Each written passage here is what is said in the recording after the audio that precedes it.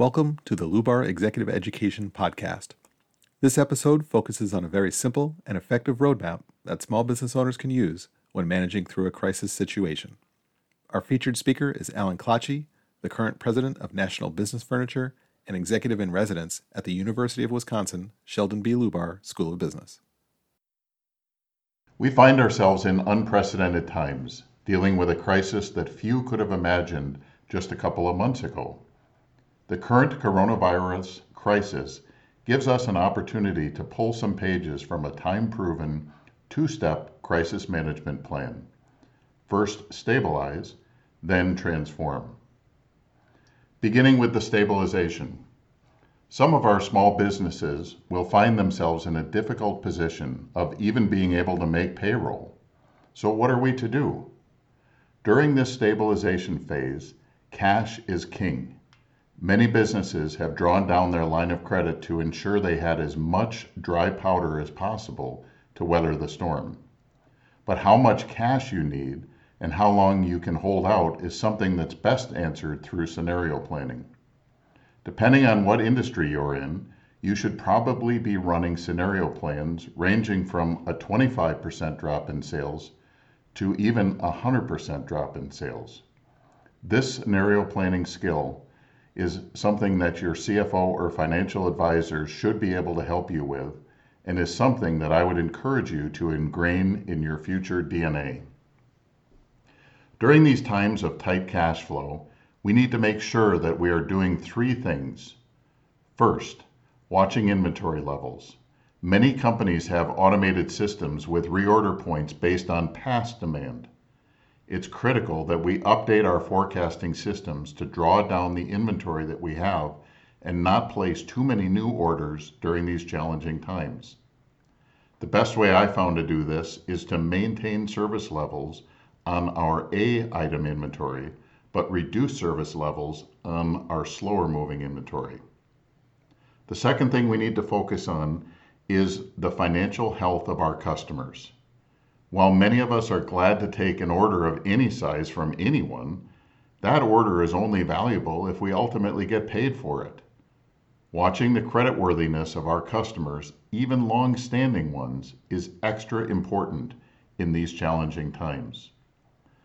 Finally, keeping an eye on your payables. If you are really cash-strapped, look to have conversations with your suppliers, especially ones that you have long-standing relationships with, and explain your situation to them and work out an extended payment plan.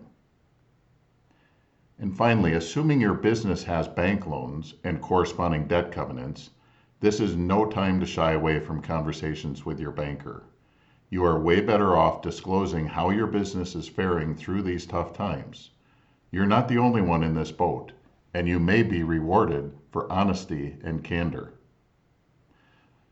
There are ways that we can be creative with our workforce planning and payroll expenses that also can help considerably.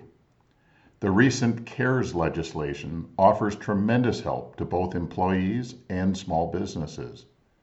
Depending on what state you're in, employers who have to temporarily lay off their staff, the employees can make as much as $5,000 a month, or the equivalent of $60,000 a year.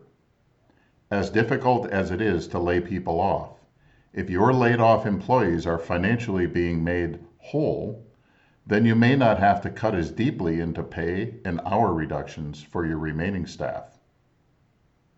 I realize there are days when business leaders, all you can do is think about stabilizing the business and keeping your head afloat.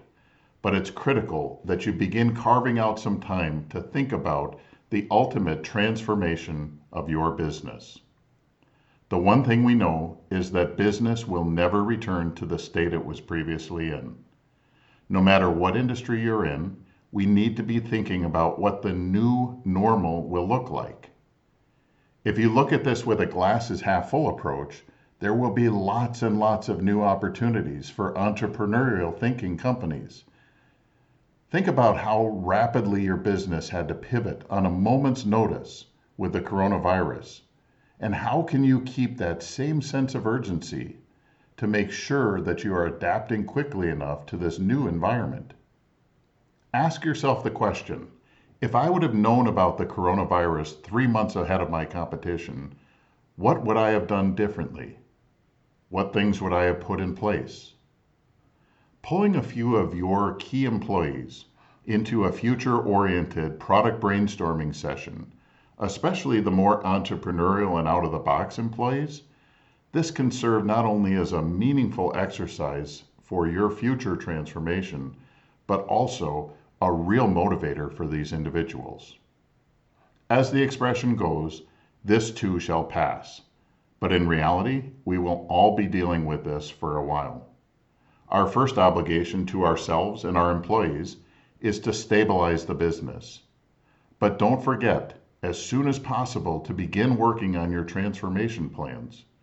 You don't want all of your good ideas to be acted upon by others. Thank you for listening to the LUBAR Executive Education Podcast. Good luck as you move forward on your leadership journey, and check back regularly for additional episodes.